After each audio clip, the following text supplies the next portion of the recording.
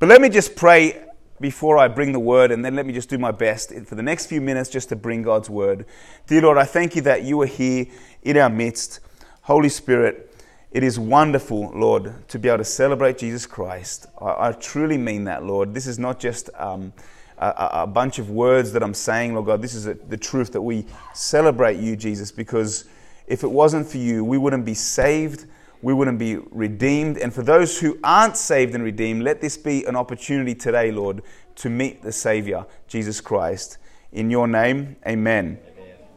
So today, what I want to preach on is I just want to preach a sermon that I've entitled, The Purposeful Saviour. The Purposeful Saviour. And as I've said quite a few times this morning, Jesus Christ is the reason for the season. Can anybody say amen to that? Amen. He is the reason for the season. Jesus was the greatest gift given to mankind. And I like actually Jesus being the reason for the season. I mean, last week, a little funny story.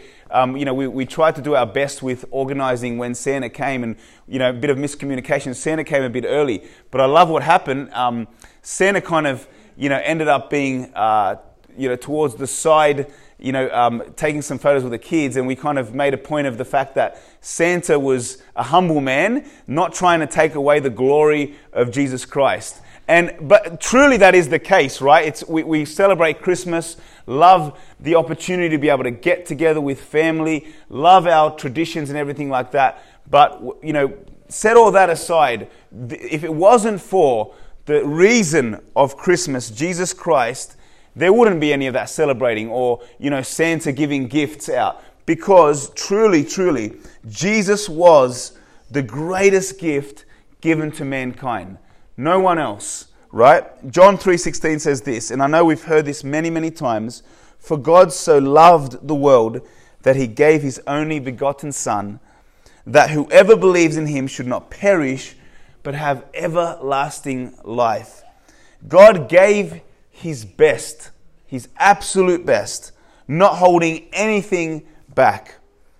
God knew, church, God knew it would take his best to rescue us from our sinful and fallen state. Isn't that the truth? He needed to give his absolute best. And now he has made a way for us to be right with God. He has bridged that gap. Luke 19:10 says this, for the Son of Man has come to seek and save that which was lost. The mission of Jesus from the beginning to the end was and is to reconcile us to God. That was his mission, and that is still his mission, for us to be in relationship with God. 2 Corinthians 5:18 says this, now all things are of God, who has reconciled us to himself through Jesus Christ.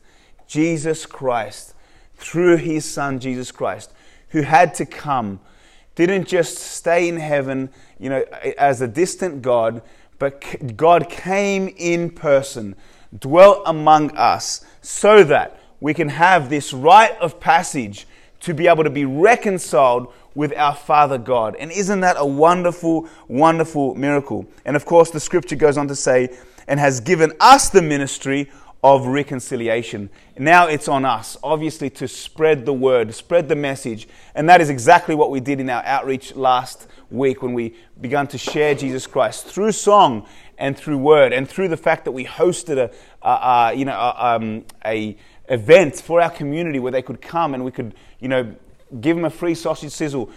The gift often prepares the way to be able to open people's hearts, to be able to say, hey, what, we do care about you, and we aren't just all about talk, but we're about action as well. And this is the very reason why we exist now, to also reconcile those who do not know Jesus Christ to him, right? Now, for the next couple of minutes, I want to share how Jesus focused on the lost. I really do. Now, if you are a believer, that's wonderful.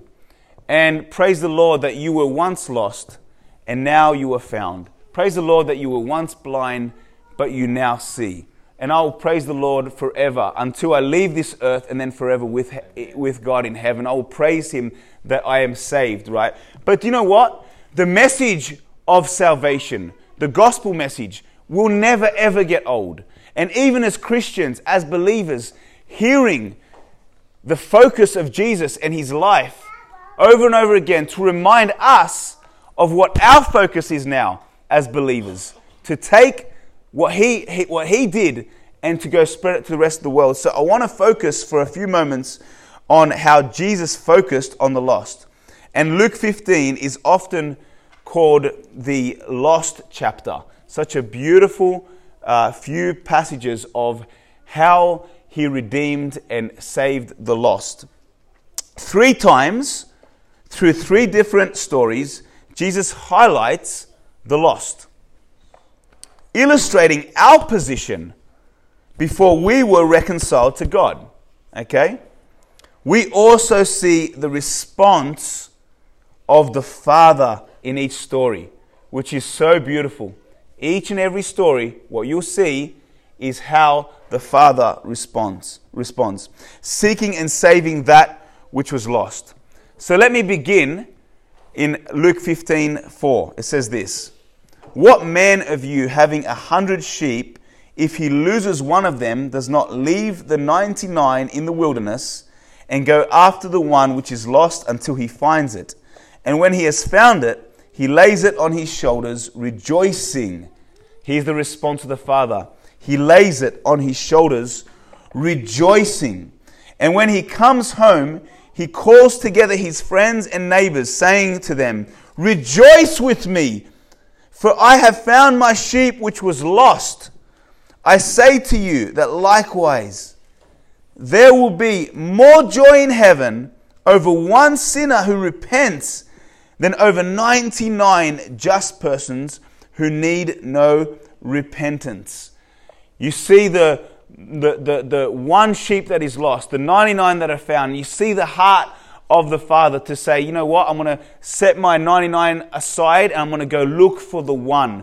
Isn't that a powerful illustration of how each and every one of us matter to him? Amen. It's not about most of us are saved. It's not about the majority. No. It's about each and every one of you. And if this passage doesn't illustrate the love of the Father towards you, I don't know what does.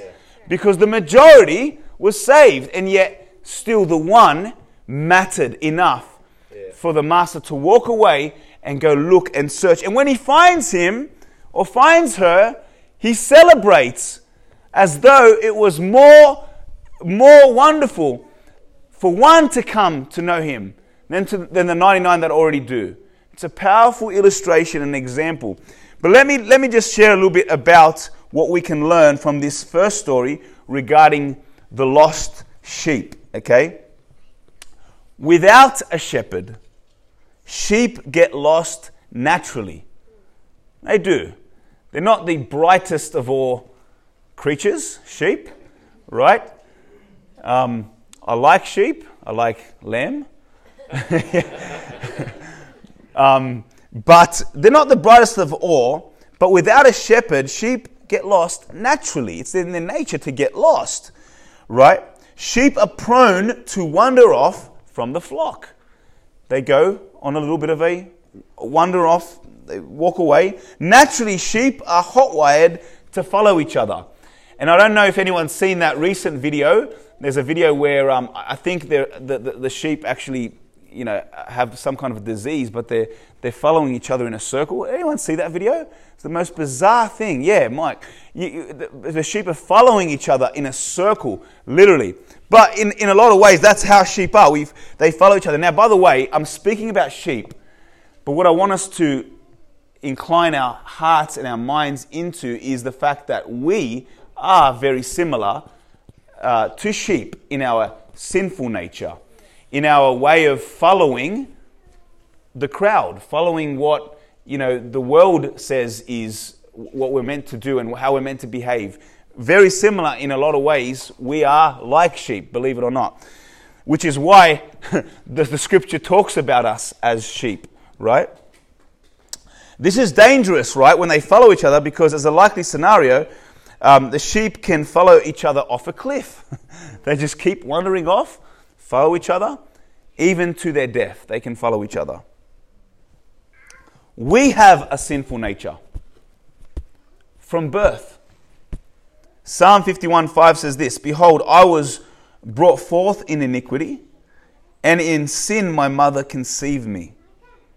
Early on in a child's life, you see the sinful nature come to life, don't you? You see selfishness, you see anger, and you see tantrums. And I know it's just a child. I know we can say it's just a child. That's how a child reacts. But here's the thing. Our sinful nature doesn't change as we age, because really it's a condition of the heart, right? We might not chuck tantrums out at the mall, right? Or at the Westfields and, kick a stink. Actually, some people do.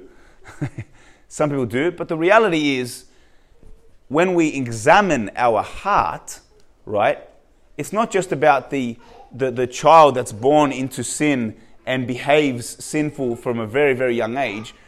Unless we have a salvation happen, which is a miraculous miracle. It is the most outstanding miracle of all. Us coming to know Him. Jesus rescuing us from the miry clay. Unless we have that experience, it's the condition of the heart that is consistently, naturally drawn to sin and to selfishness and to what I want and what pleases me. Only by the miraculous redemptive power of Jesus can we be saved from our propensity to sin. It's the truth, right? Without our Saviour, without something, to live for, somebody to live for, we continue on our own road without any care of anything else but to live for ourselves. Let me continue. So the first lesson from the first story is that, sheep get lost naturally. And we also, as people, our nature, before we know Jesus, naturally is a sinful nature. Okay? The second story highlights something a little bit different. The coin that got lost. Okay? Let me just read Luke 15:8. It says this, "Or what woman, having 10 silver coins, if she loses one coin, does not light a lamp, sweep the house, and search carefully until she finds it? And when she finds it, she calls her friends," here's the response again, guys, "she calls her friends and neighbors together, saying, 'Rejoice with me, for I have found the piece which I lost. Likewise, I say to you, there is joy in the presence of the angels of God over one sinner who repents.'" Amen and amen. And here another story that Jesus illustrates of us as humans being lost and then being found, using stories that actually made sense to the people of that day. Speaking of a coin that was lost, was not a $1 or a $2 coin. It was somebody's income. It mattered a lot. Losing a coin meant everything, right? And he illustrates the point that it was a thorough search. A thorough search moved everything out of the way, swept everything away to find what was lost. I love, again, that story illustrates the length that our Saviour will go to be able to bring us from that lost place into the place of salvation. He'll move things out of the way. He'll sweep things out of the way. He will be thorough in order for us to come and to be in relationship with Him. So what can we learn from the second story regarding the lost coin? The coin got lost accidentally. That's the thing, right? It got lost accidentally. Obviously you don't just chuck your stuff away and hope that it gets lost. It got lost accidentally. But here's the thing. It reminded me of the story of the seed that was planted. Different seed fell on different soil. Some seed fell on the hard ground, right? Sprung up, but there was no substance, no soil to help it, to cultivate it, so it died. The other seed fell right on the wayside, and it was plucked away. It was plucked away, which is the enemy. We talk about that as the devil taking away that word that was planted in people's heart. Another seed fell on the in the thorny bush. And Luke 8:14 says this: "Now the ones that fell among thorns are those who, when they have heard, go out and are choked with cares, riches, and pleasures of life, and bring no fruit to maturity." It's an amazing scripture because it says no fruit to maturity. When you think about that, there was something that occurred when that word fell, but it didn't go to maturity. It was choked up by the cares of this world. And what am I trying to say? I'm trying to say this, that coin that got lost accidentally. Perhaps there are some here that when you started your journey with the Saviour and you loved the Lord, you were fervent in your pursuit, you loved God, but then other things got in the way that you thought at the time were more important. Whatever that may be. You know, you can let the Holy Spirit speak into your hearts if He is and if He will. Things that become more important than following Jesus. Almost like an accidental, I guess, in a way, situation where we've gone from being fervently sown in to now walking away from our Saviour and not being so hot for Jesus anymore. It can happen like that. Although you're lost, didn't happen at the beginning to be something that was intentional, and yet now you're in a place like the sheep that was lost naturally, in the same position, lost. But of course, let's not forget the response of the Father. When that coin was found, there was a celebration, a wonderful celebration to say, I found what was lost. And that's the heart of the Father. Let me talk about the last story that Jesus speaks about. And this is the son who got lost. But here's the thing. This story paints a different picture. We've got the sheep who gets lost naturally. We've got the coin that got lost accidentally. But now we have the son. And if you're like me, this one hits me the hardest. Because this one is the son who got lost willfully. Willfully. Okay, so he's a son and he lives with his father. And everything is at his fingertips. He's got shelter, he's got food, he's got an inheritance, he's got family, he's got everything there in his home. But one day he decides he's got a brother, he's got a sister, thank you Joseph. But one day he decides, you know what, that's not enough. And so he willfully makes a decision and he goes to his father and says, hey, give me the portion of my inheritance, I want it now. Which pretty much means you're good as dead to me, because what you're meant to have received when somebody dies, I want it now. And I'm off. I'm off on my own journey. So he willfully comes to his father, the father gives him what is owed to him, his inheritance, the portion of his inheritance, and he walks off. And what does the Bible say? He goes and he wastes the money or the provision that was given to him on harlots and wild parties, and he indulges in sin. Basically, gets into the place of life that we sometimes think promises so much, yet it always underdelivers. And he discovers that for himself. He goes out and has that wasteful living, and then he comes to a place where he has nothing. He has absolutely nothing, and he thinks to himself, do you know what? Even the servants at my home, under my father, have it better than I do. Here I am. Well, actually, I didn't tell the other part of the story. He ends up getting a job where he's feeding pigs. And the food that the pigs are eating becomes very appealing to him. He's like, oh, I'm so hungry. I've got nothing. And that's when he realizes, hang on a second, the servants at home have it better than I have. And so he makes this decision in his heart.